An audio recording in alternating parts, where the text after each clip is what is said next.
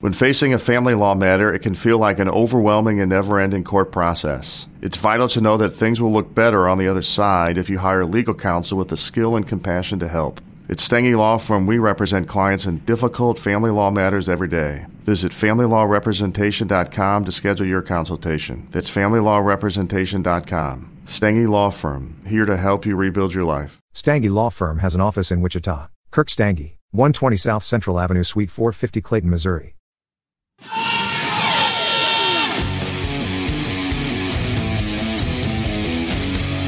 on!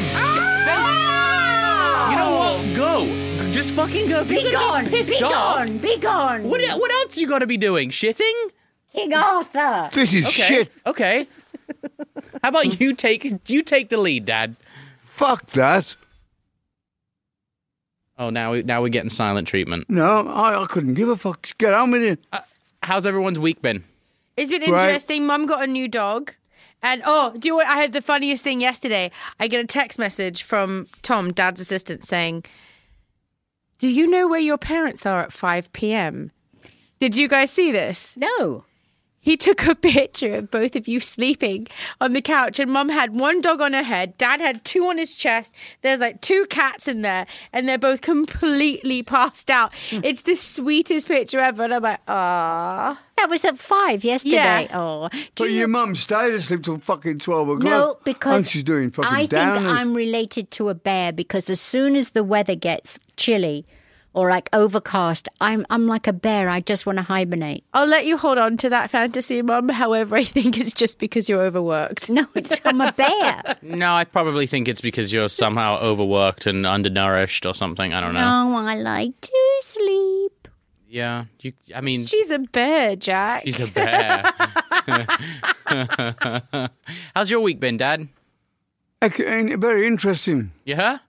Care to elaborate? I lost five pounds in one dump yesterday. Fun. Jealous. No, I'm having a good week. It's all right. Yeah. Are you excited for World Detour? Of course I am. Jack, who's hosting the show today with us? Well, Jim Norton's going to be coming by shortly. Yay. And we're So gonna exciting. we're going to do things a Jim little. Norton, isn't he in New York? He's in town. He's come. Okay, good. He's come by. All right. But we're going to do things a little differently with Jim. I thought just because the podcast is new, it's fresh. He's going to kind of almost interview us because it's kind of what he's good at. That's his MO. He's very funny, and Takes the pressure off of us. It does. As well. It opens up the floor. And Jim's great. We all know him. We've known him for a Did long. you see his video? His Netflix special? Yeah. Yeah.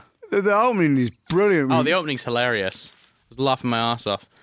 Right. I listen to him. I listen to him on Sirius XM a lot, though. I like Jim. He's very funny. Very funny. You guys watch a lot of comedy? Not as much as I like it. There's not. I mean, there's not. I don't think there's that many funny people anymore. I mean, I like watching Jim Carrey, old Jim Carrey movies. Oh my God, we watched Liar Liar the other night. So It's funny. So stupid. I love it so much. And next, are you going to talk about how you guys love the Three Stooges too? No, I didn't really like them that much. Oh, there's this really funny show out there. It's called The Three Stooges. And I'm going to give you 3 whacks around the head. You know who's really great too? Who I fucking love? Charlie Chaplin. Charlie Chaplin. He is fucking gold. I knew you were gonna His get comedy when he I am not answering. when he walks funny and twirls With that cane. stick. The Osborns podcast is brought to you by 23andMe. 23andMe is a DNA service that gives you some insight into your wellness and your physical traits. Mum, what did you find out that was so interesting? Well, the thing that I find fascinating is that the ancestry side of things, which can tell you where your DNA is from around the world in percentages, from 31 populations worldwide.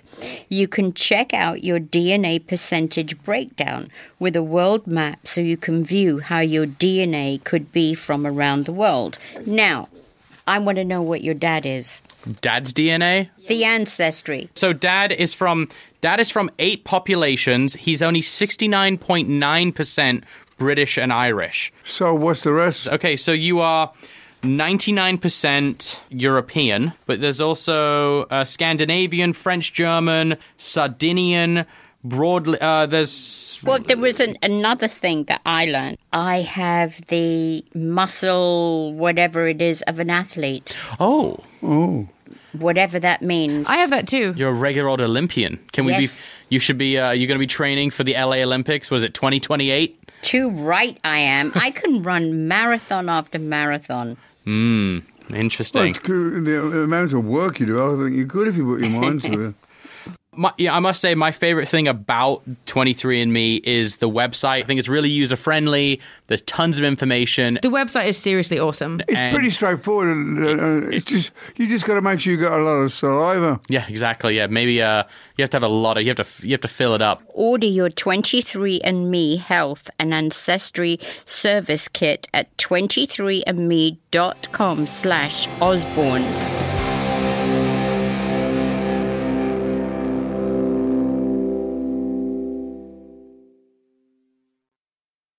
Where's Jim?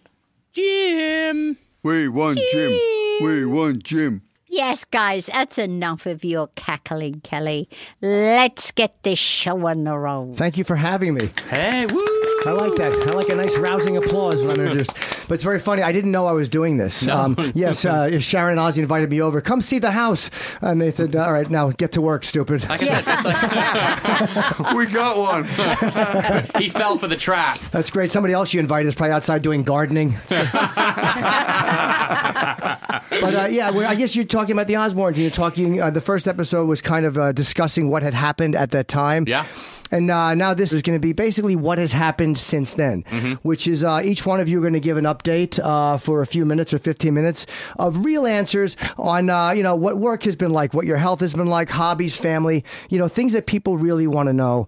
Because you guys were very honest in the show. When it first started, before we get into the specifics, did you understand how in-depth the show is going to get into your lives?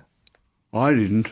No, we didn't understand anything. We didn't realise it was going to be as popular as it became very quickly.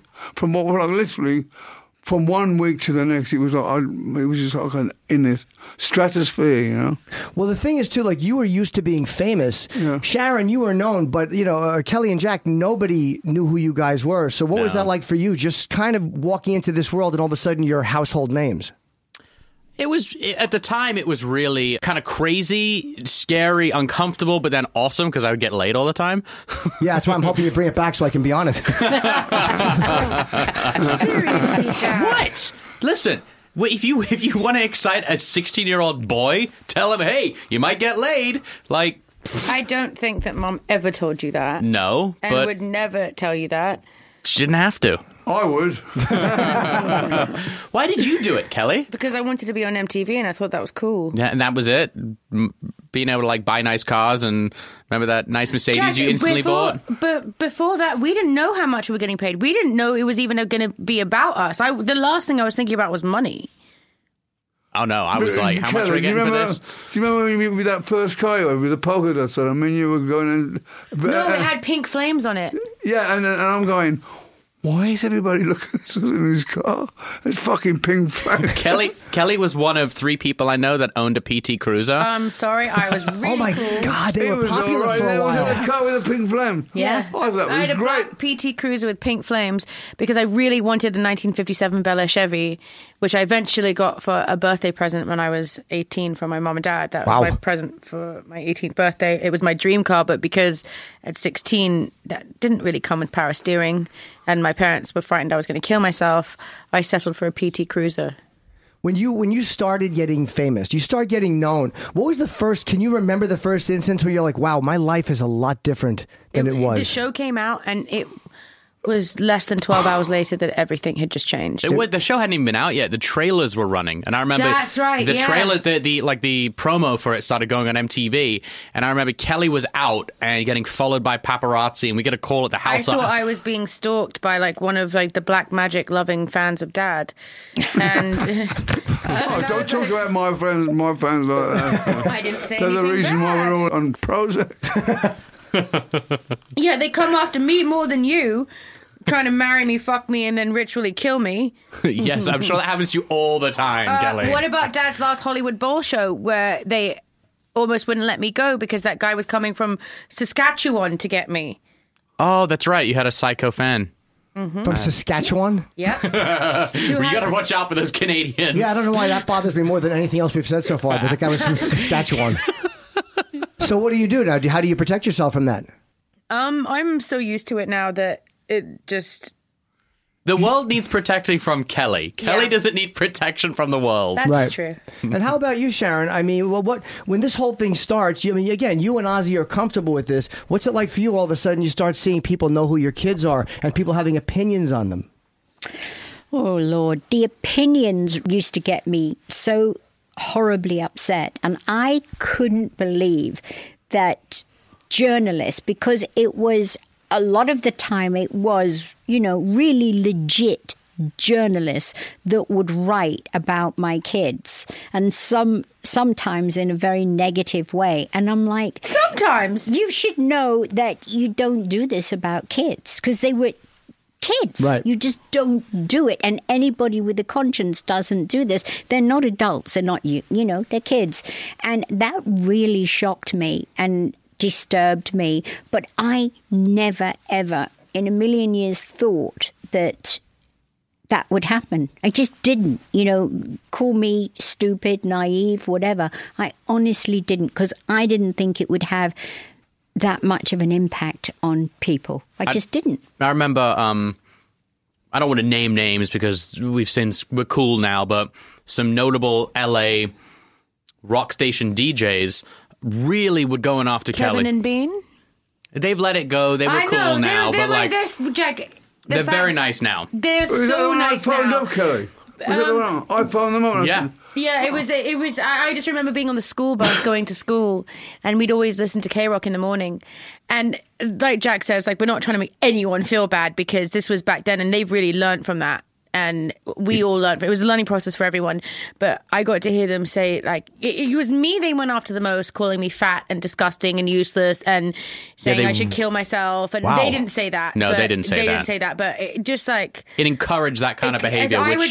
Then what was the worst thing? There was this website called Buddyhead that used to get my phone number and put it up and tell them to call me and tell me to stop eating so many sprinkled donuts. And the head of Buddyhead years later, made amends to me.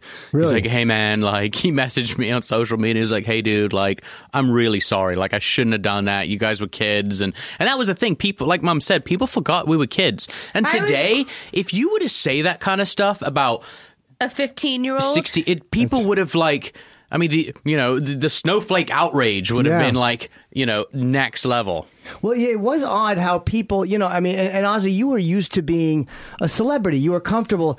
I mean, what did it feel like for you to all of a sudden have the family in the spotlight? Well, it's kind of like I've been doing what I've been doing. And my main fear that I was going to lose one and become the fucking weatherman, My passion is for my music. It's what started me off. Having my kids and everybody get the same or bigger fame than me, that didn't bother me so much as the fact that what they were allowed to get. Jack was in bars till 2 o'clock in the morning, and they let him in knowing he was underage because... Hell yeah. Oh, yeah, because of the accessibility you're now going to have to everything you want. It was literally, I remember what really got me was I was 16.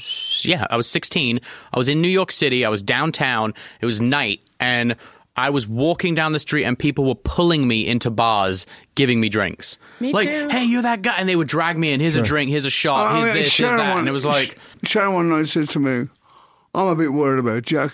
He's breathing really shallow. And I go, well, okay. And she went and sat in with him all night long. That was me. No, it wasn't. It was me, because I remember Mum coming into bed with me being like, I'm worried about you, you're breathing really shallow. Same as me, though, Mum. And then one night I woke up with a Mum punching me in the back and I peed on her.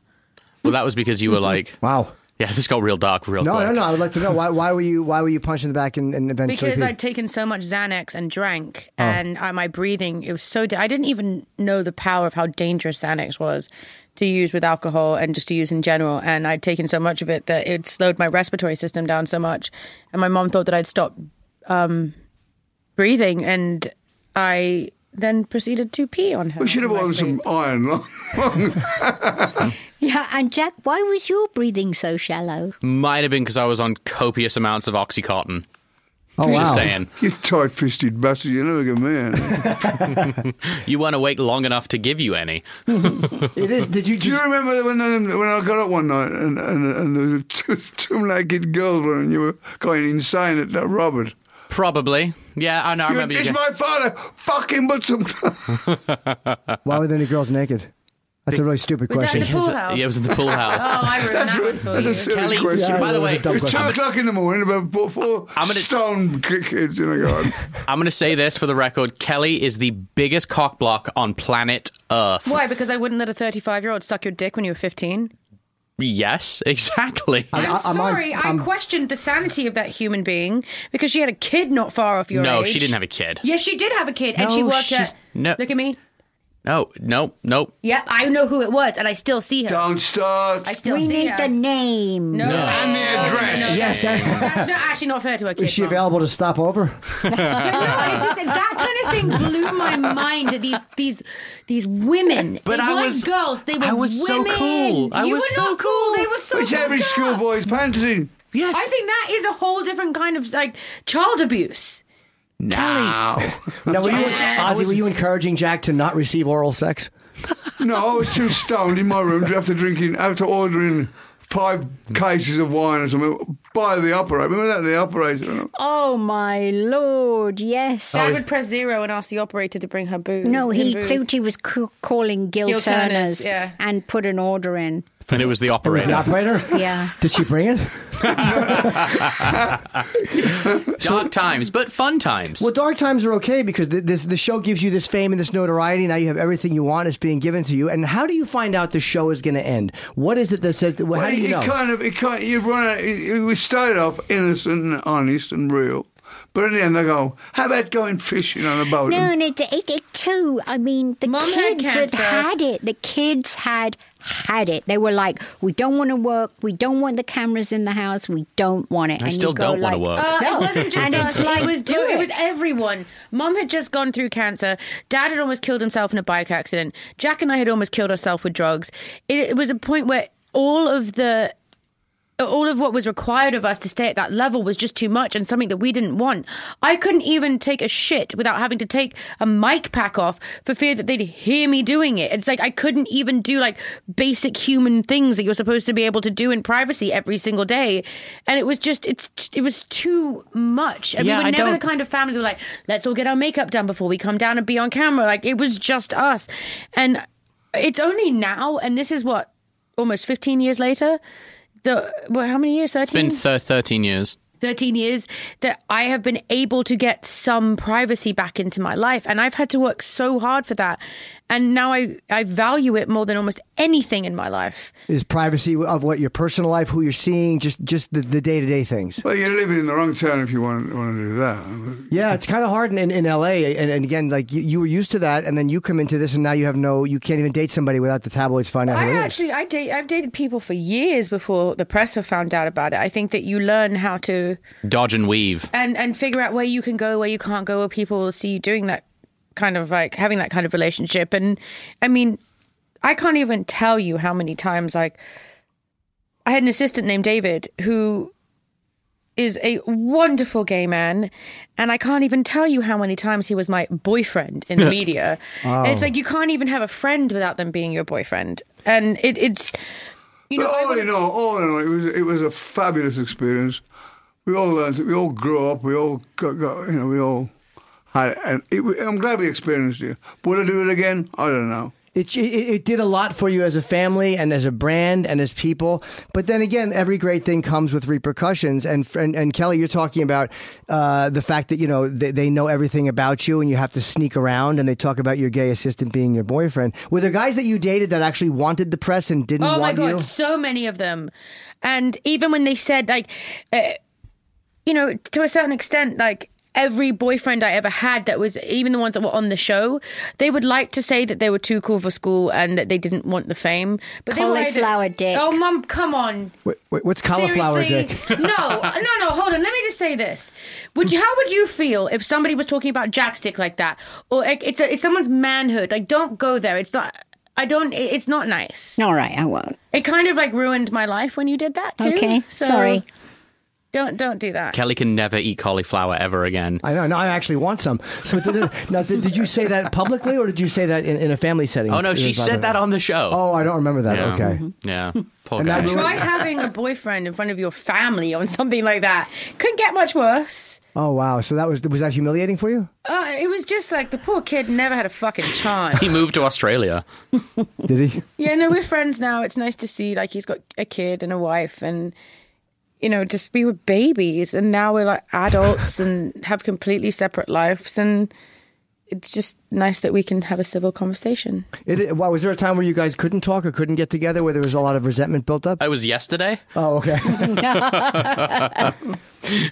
Was there a time though where that was very stressed for all of you? We all go through 2 Christmases ago, Mum and I were yelling at each other in my driveway, and she was flinging caviar at me. I think that was just last Christmas. No, it was 2 Christmases ago. It's just normal. Was it 2 Christmases ago? 2 Christmases ago. Fucking, I'll be dead. You were throwing caviar at Jack? Yeah. That's It was definitely... like a thing of $4,000 worth of caviar. She flinged it on my Beluga driveway caviar. and sped off in her car. Well, what family doesn't have that? $4,000 worth of caviar. it's just I said to her when But she you know got I back, salvaged it. why did you tell me was the can I open? fucking salvaged that for sure. Where is it? I've got to take my fucking slice and toast to make a sandwich. Yeah, it was only half gone.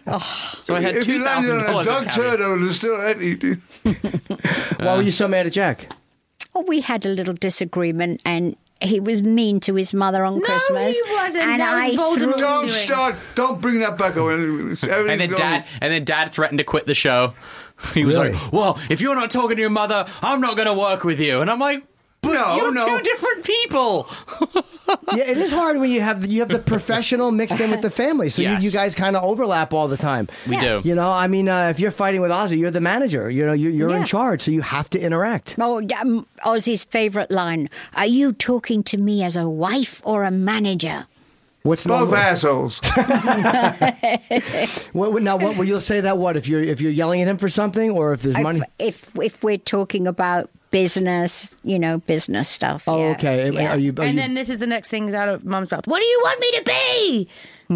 It seems very be it. stressful. How did you guys manage? Because believe, at the end of the day, you were seen as a great family.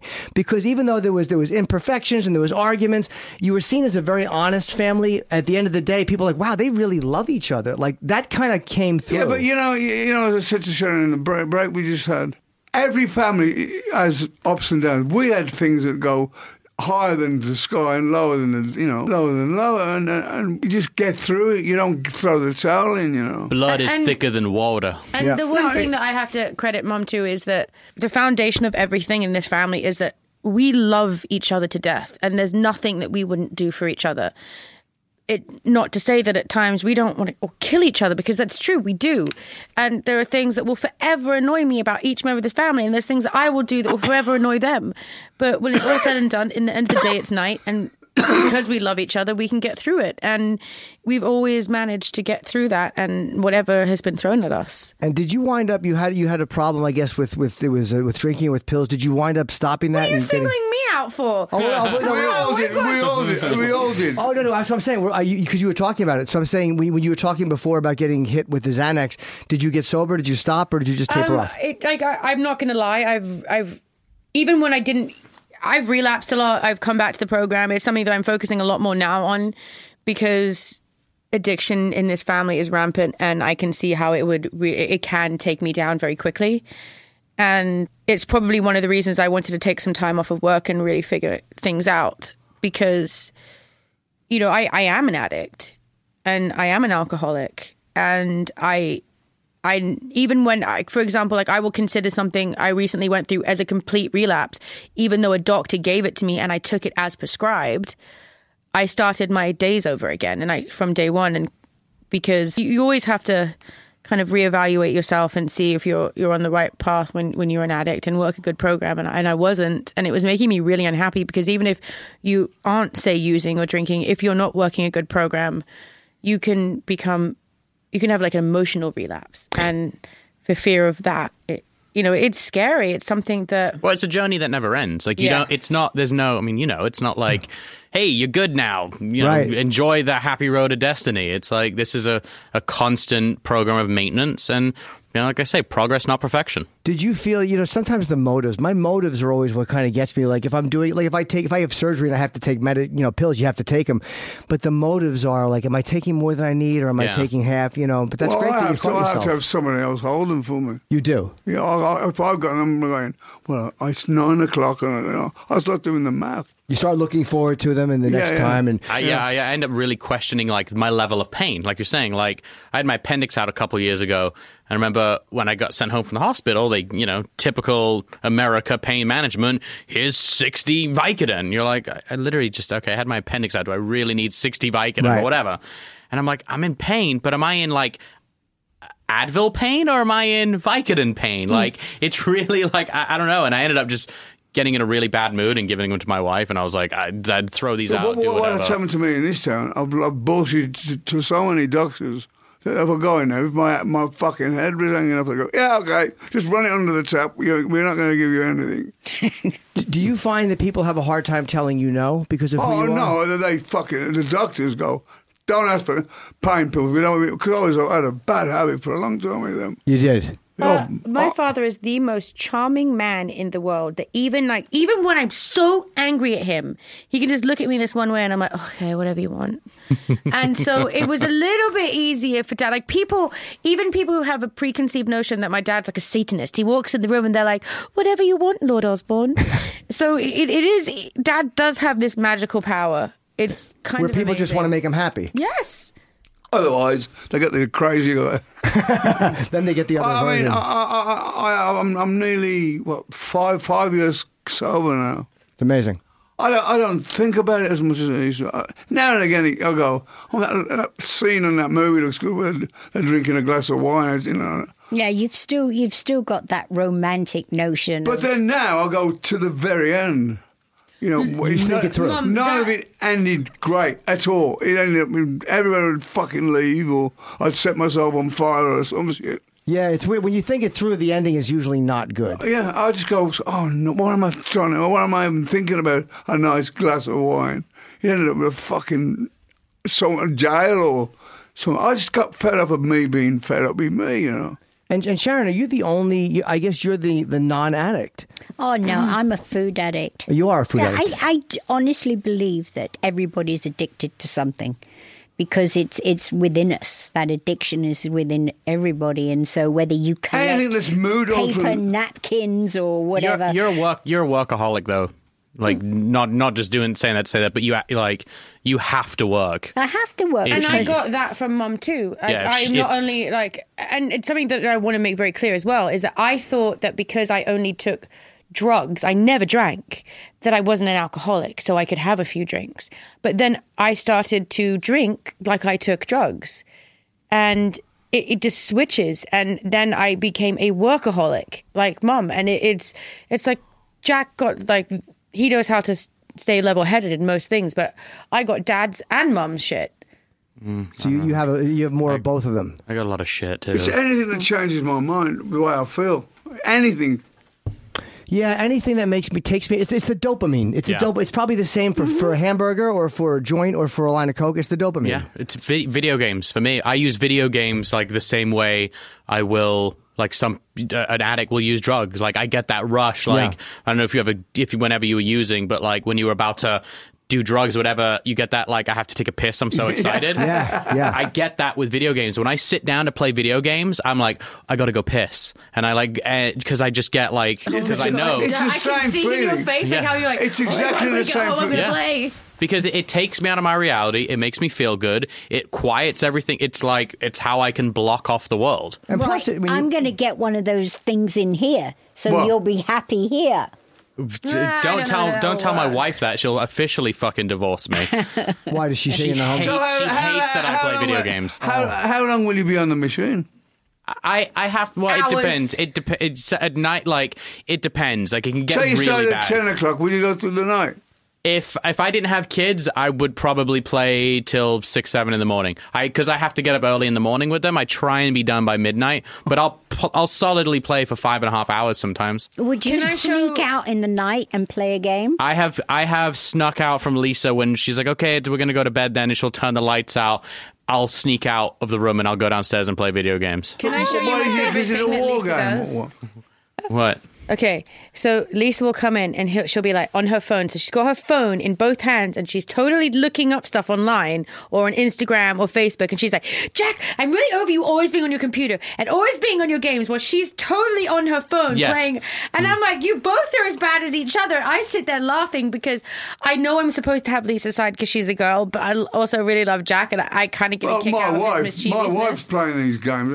What you Candy Crush is Mum's life. Mom will stay awake. You're a TV addict too. She'll stay awake till 3, 4 in the morning watching TV. What do you watch? 5, 6 in the morning. A whole series of like Breaking Bad or something. Oh yeah, I can like if there's a new series on and say there's 7 episodes of it, I'll stay up and watch the 7 and then just go to work. I do that too, but don't you feel like it ruins it? Because like it used to be anticipation and these ways we would look forward to things. No, but now we just take it all. 2017, you can get it all yesterday. Yeah. It's like, remember The Matrix, how they were like, I need to learn how to fly a helicopter. And then they just kind of like seizure out for a minute and they're like, I can fly a helicopter. Yes. That's basically what we do. We're just dumping entertainment into our brain in like such a quick amount of time. Faster and faster. I was once in Laguna Beach and I was having a massage and I said to this woman, did you see the news today? And she goes, I don't watch TV. And I remember thinking, you don't watch TV. It was so odd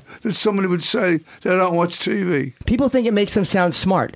People like, I don't watch TV because then you're supposed to go, oh my God, how enlightened of you. They think that it makes them seem like smart, worldly people. If someone tells me they don't watch TV and I'm like, you fucking idiot. Yeah, they're liars. But then I said to her, I remember saying to her, well, how do you know what's going on? And she said, well, if it's bad enough, somebody sooner or later will let me know. Well, that's a great way to live. No, I could never do that. I can't either. I have to have the information. I can't cut myself off from the rest of the world. First thing in the morning, get up to CNN. First thing. You do? Oh, every morning. Do you do that out of habit or out of panic? You're putting CNN on. That's part of the problem. Oh, okay, Trump-loving radio. Yeah. No. But CNN, it's driving me fucking crazy. These arguments they have, there are 4 guys on a panel and they're arguing who likes Donald Trump or whatever. It's talking head. That's all of it is. Well, it's news is not news anymore. It's opinion. Well, yeah, the 24-hour news cycle kind of makes it that way. They have to fill time, so they. Well, if you're awake long enough, and you film for like 5 episodes, and they keep on a rota, So you'll sit there and just watch it. Oh, it's on all the time when I'm in there. Do you care about what they're talking about? Do you weigh in? I don't understand what. I don't. He watches it, but he doesn't understand what they're. I'll watch it because if they say North Korea bomb, I'm going, oh. You want to know if something happens. No, you want to be ready. I suppose I'm addicted to fear. Addicted to fear? Yeah. Yeah, I understand that. Or discomfort. I'm addicted to being uncomfortable. Like, I like to think of people wronging me because it makes me feel comfortable and familiar. Is that kind of like you like feeling like a perpetual victim? Is that almost kind of... But yeah, not in the social justice way of victim where It validates the way I feel most of the time. Insecure and everything's going to go bang any minute. Oh. Yeah, I think, Mom, Jim, actually... I think you might actually be a social justice warrior, Jim. I am an SJW. Yeah, you totally are. I am fighting for equality. Oh my God, listen to you like fighting for equality. No, I don't have any of these feelings. Fuck off. What's up with Mom, me? come on. Really? I don't feel fear. Really? No. Oh. You don't feel fear, Mum. Are we really doing this? I'm from Game of Thrones. I believe that your mother The unsinkable Molly Brown. No, I'm Game of Thrones. I believe your mum's got this ability Yes. to digest it quicker. Yeah, than me. I do feel it a lot, honestly. How does it manifest for you? Like what when you think that it might be coming, what is the feeling you get? It's kind of a punishment. I punish myself through eating. Is it not comfort eating? I think it makes me feel comfortable. I'm with Dad on that myself. Was it because you grew up very tough and you had to be very, very tough very early? Yeah. Yeah. But Brickstone. I believe that I'm more of a food addict than you. No. No, I'm a more food addict than you. No, I believe I am.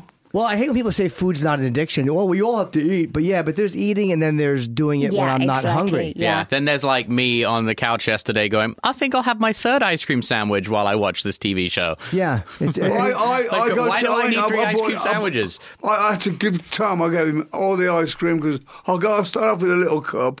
At the end of the month, I've got like gallon jugs. My picture on my phone of you when you call me is you eating ice cream with like 2 ice cream cones, like That's what he does. He gets 2 and puts them together. So they're it's like a rainbow of ice cream. There's method to my madness. I don't have a Polaroid. No, it's like Dad's got. It's like his Harley Davidson ice cream pop that he's like holding the handlebars and eating the middle of it. Yeah, but then he gives it to the dogs too. They deserve some. Line up, man. So why 2 at the same time? Well, if I have a mountain of ice cream and it starts to melt, it goes on my lap most of the time. So if you have 2... But I'm off it now. I gave it all away at the beginning of the week. Oh, you buy it and then give it away? Yeah. Yeah, I do the same thing with certain food. I'll eat a little bit and I'm like, I can't do this, and I'll just hand it to somebody. So let's talk about everybody, an update too on everybody, how everybody's doing physically and health-wise. Sharon, how are you? How's your health? Are you okay? Yeah, my back is all better because, I had back surgery this year. I'm so much better and I feel great. And how'd you hurt it? Some ridiculous way. My granddaughter was on the floor playing and I bent down to talk to her. And as I got back up, it just knotted on me. And that was it. And then 3 weeks later in surgery. I was jealous. So you were in pain for how long? Months. I mean, agony.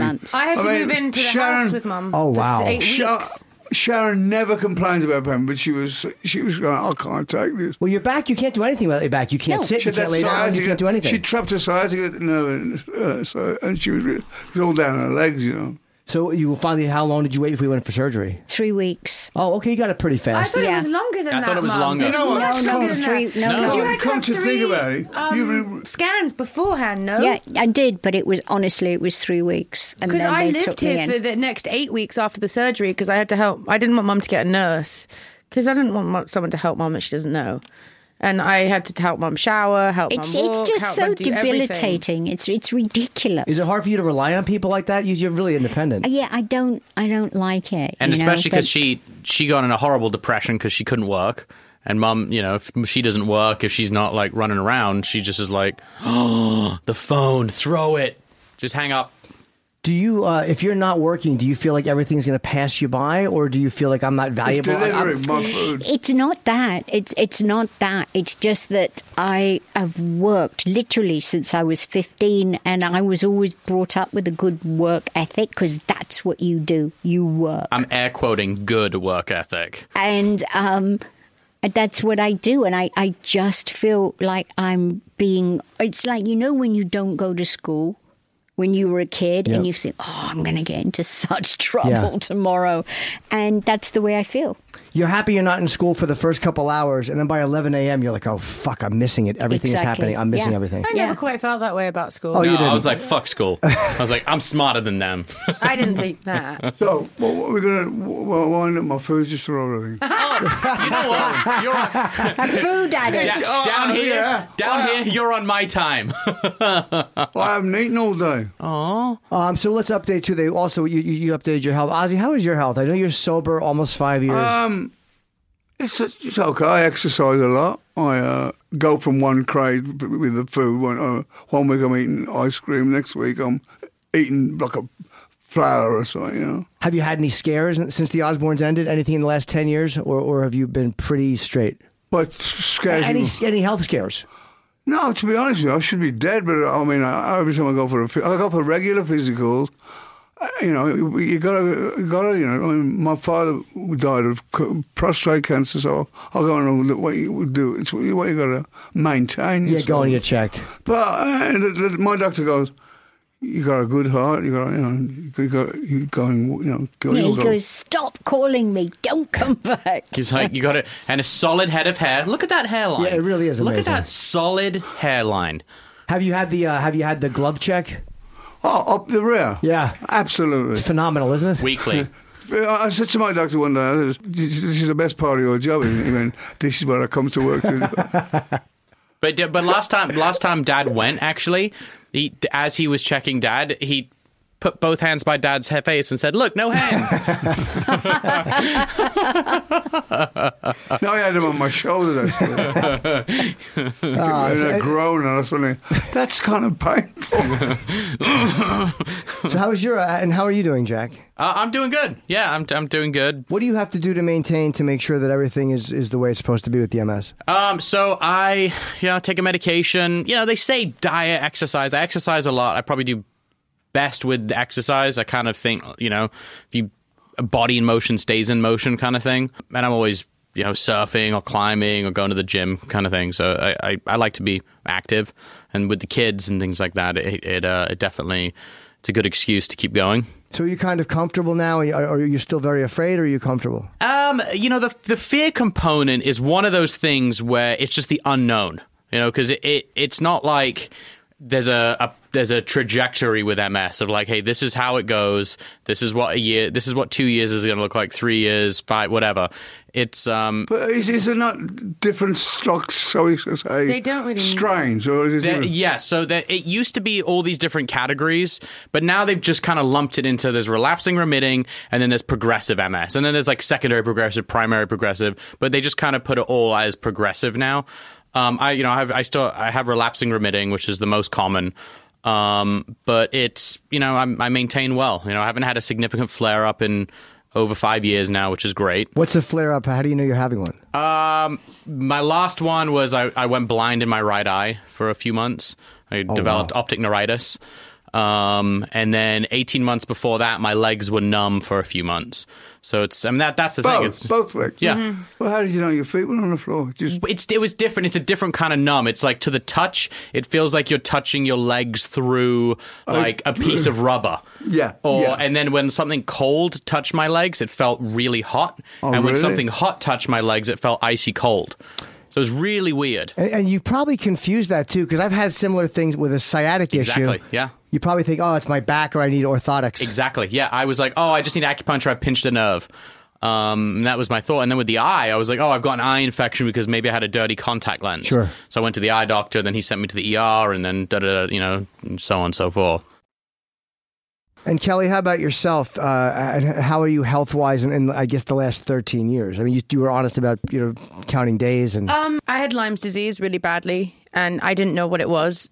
They called it my traveling pain because I kept going to Mom and be like, oh, my stomach hurts, or I have a headache, or my joints hurt. And it looked like I was just trying to get drugs, but I wasn't. Right. And it turned into stage 3 neurological Lyme's disease, and I started having seizures. Wow. And I had to go to Frankfurt, Germany to get cured. Did they do the thing that they do in Germany where they spin the blood? Is that what Yes, they did for you? Yeah. I did that. It was the what's that? The Chelation. ozone?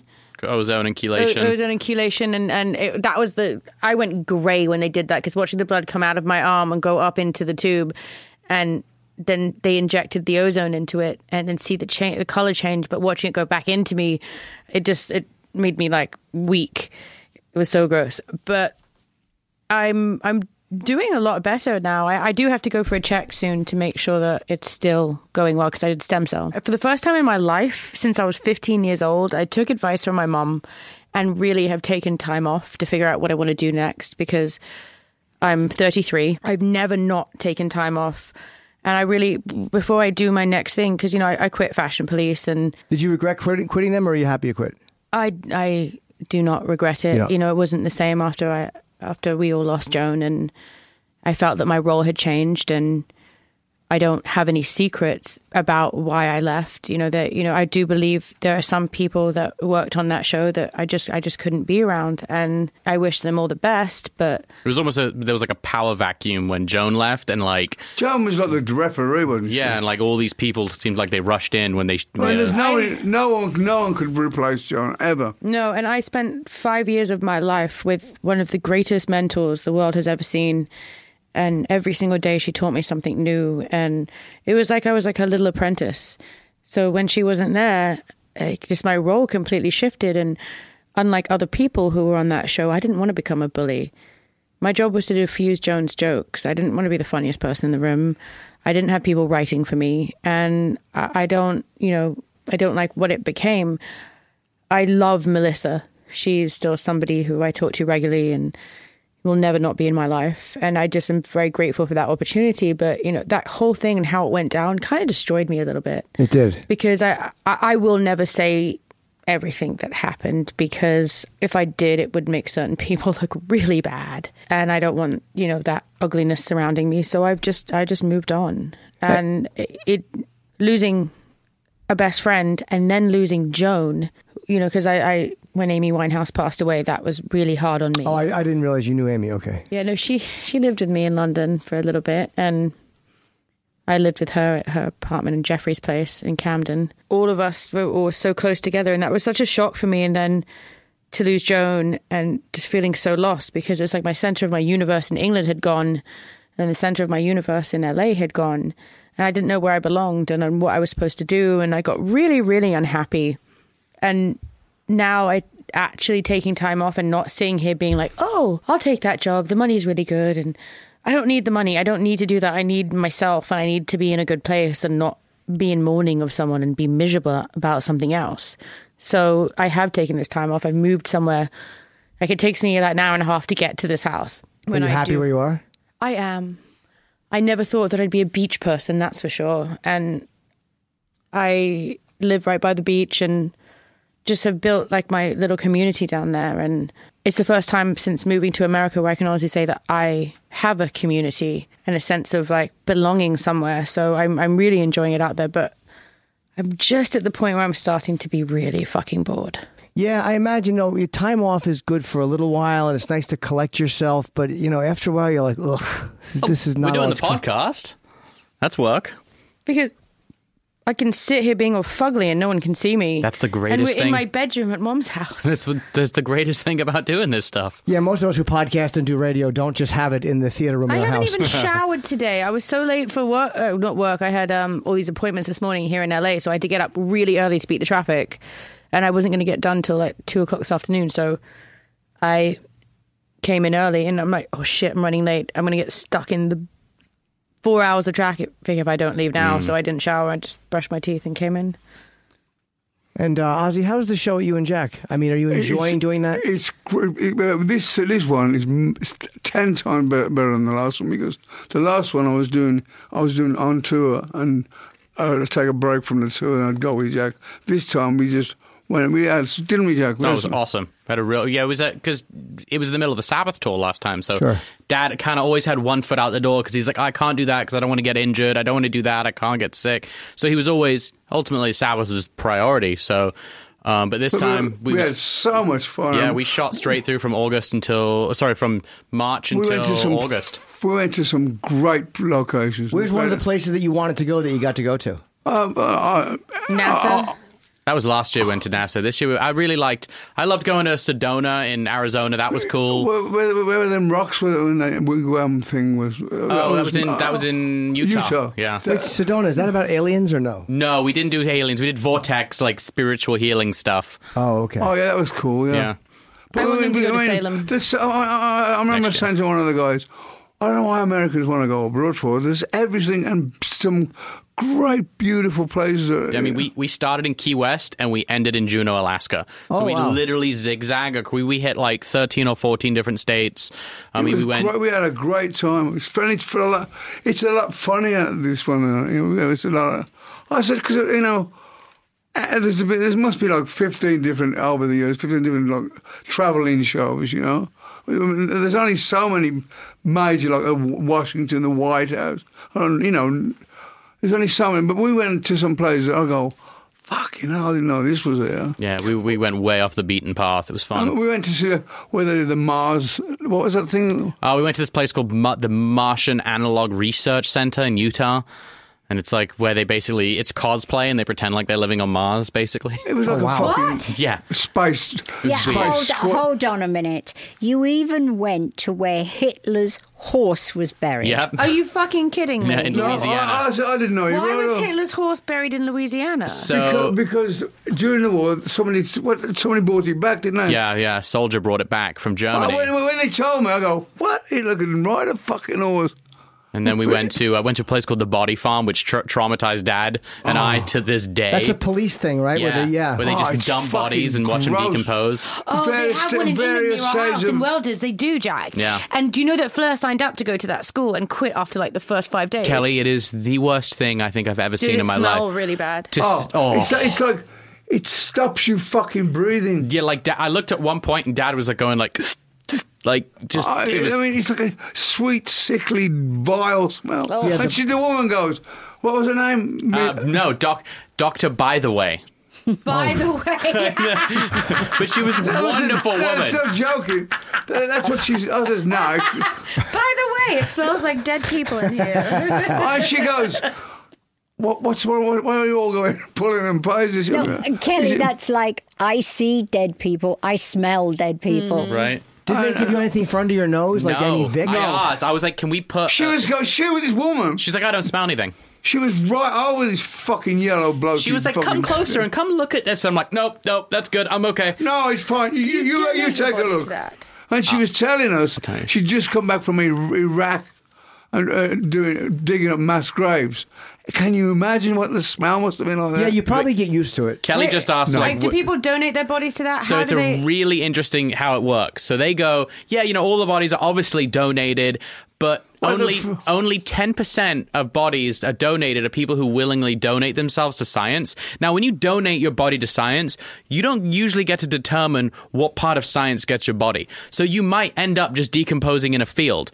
But primarily, most of the bodies there are unclaimed bodies from the morgue, which I found really depressing. Yeah. What about the fridge? Was like stacks of they couldn't accept any more bodies. That we went into this fridge, which was probably about the size of this theater that we're in, stacked floor to ceiling, 12 high of bodies.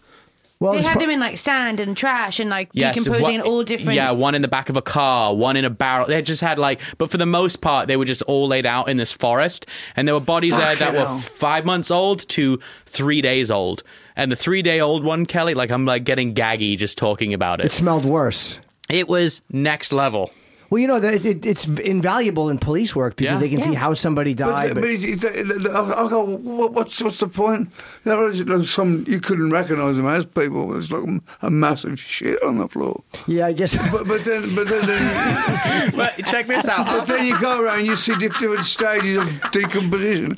I'd rather smell shit than fucking dead body. Yeah, there's something about the smell of the dead body. The crazy thing is there's flies everywhere. Well, we go to this thing, typical TV, hey, we're going to go eat ribs now. Oh, I couldn't. We were sat at a fucking restaurant outside in the south. But did you notice we were the only fucking assholes sitting there? They're all inside. And there's fucking flies flying around us, and we're 5 miles away from the place, and I'm like, I can't do this. And I literally looked at the cameras, and I'm like, this is done. We're not fucking doing this. That was the producers probably just trying to get a good... Yes. I mean, I go, you don't know where a fly's been. And I'm thinking, I wonder if this fucking thing is following. Yeah, he's probably coming right from there to here, and then he goes back. It's changed my view on flies.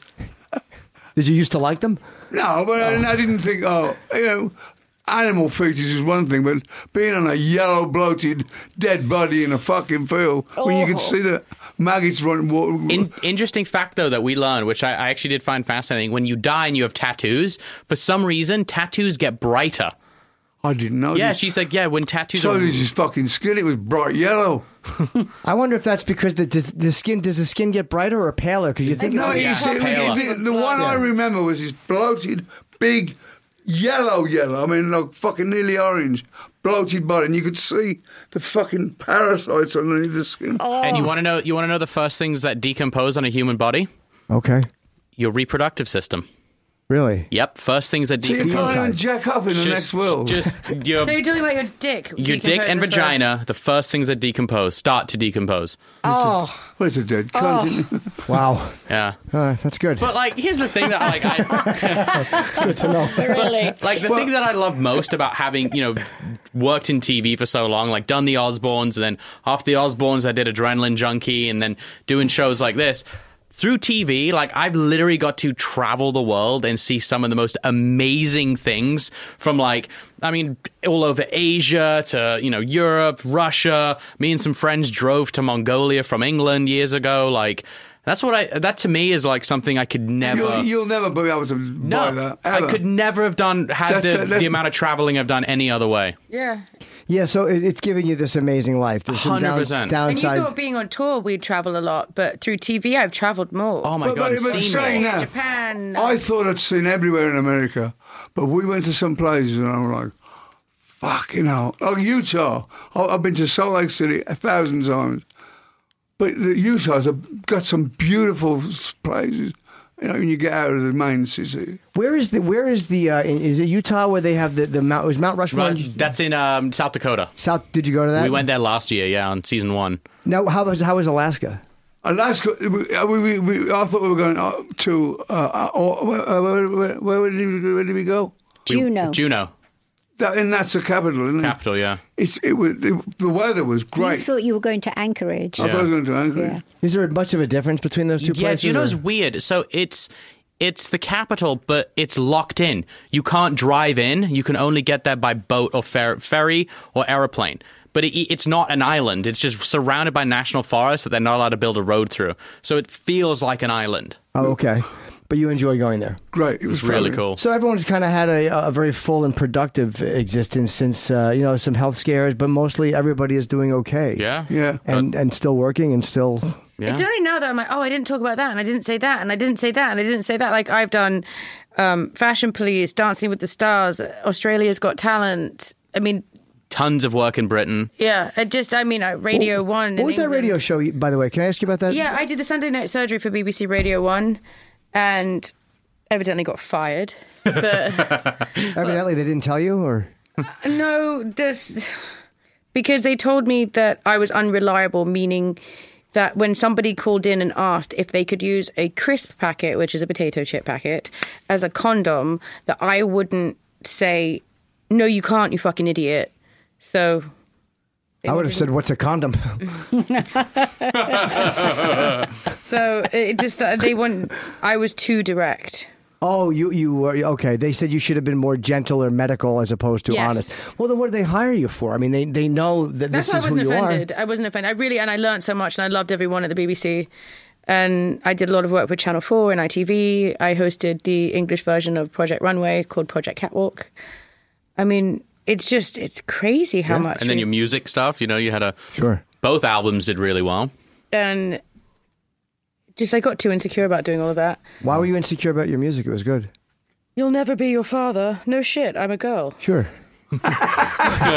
Wait, you won't? I'm like... Hey, Kelly, don't put yourself... If you want to be a man, you can be a man. But you know what I'm saying? It was just... It got... That comparison was... And I was too young, it just was like an impending doom, and I think it's only been recently that all of us have kind of been happy in our adulthoods and on a really good path now. I got married 5 years ago and got 2 kids, another one on the way. So and you're happy. Yeah. Someone needs to give Jack some condoms. Yeah. What a condom. Wait, we didn't get to talk about Mum and her illustrious TV career. Oh, we don't need to talk about that, Jack. Oh, really? Are you enjoying it, though? I love it. I You do love love what it. I do. Yeah, I really do. Mum's got the best job lucky. out of all of us. Mm-hmm. It seems like a very fun gig. The best job. Whenever Mum complains about work, I'm like, shut up. I had to go watch dead bodies decompose in a field last week. Oh, You got handed a latte.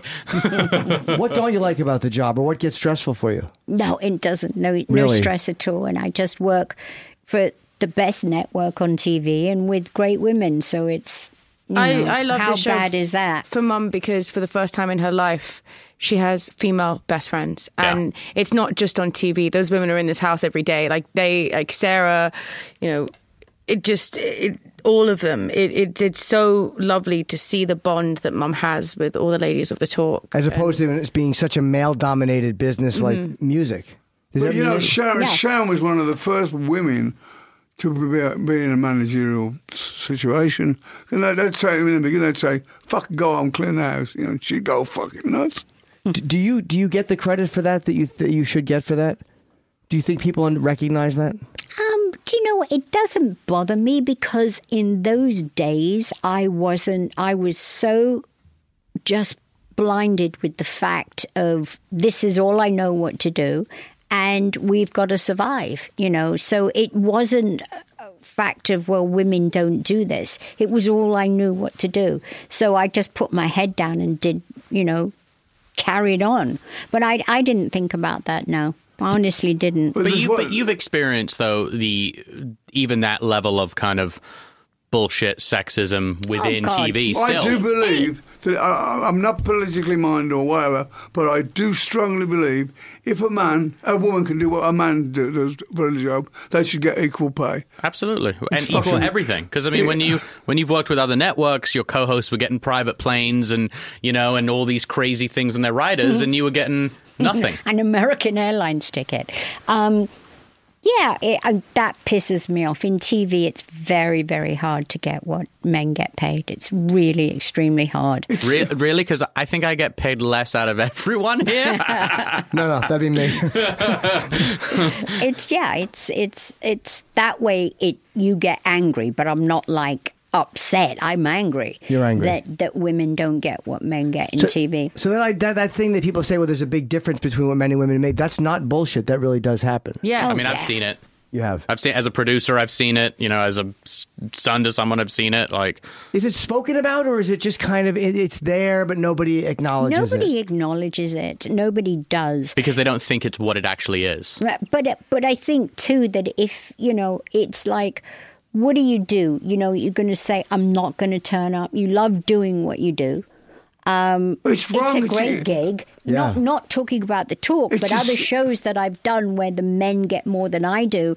And the thing that would piss me off is that they would do research on the show and I would come out the fan favorite. Fan favorite, and yet I was never paid for that.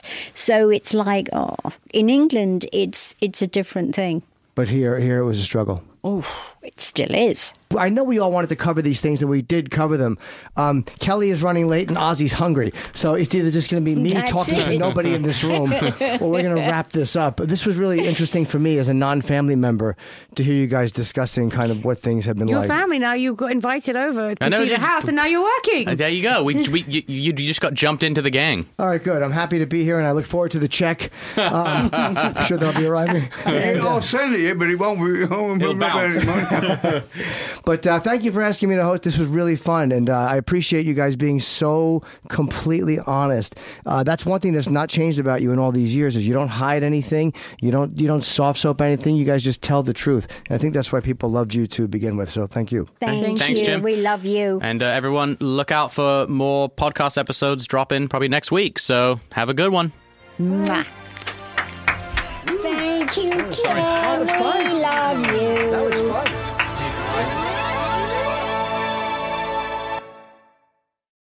Join us today during the Jeep Celebration event. Right now, get 20% below MSRP for an average of $15,178 under MSRP on the purchase of a 2023 Jeep Grand Cherokee Overland 4xE or Summit 4xE.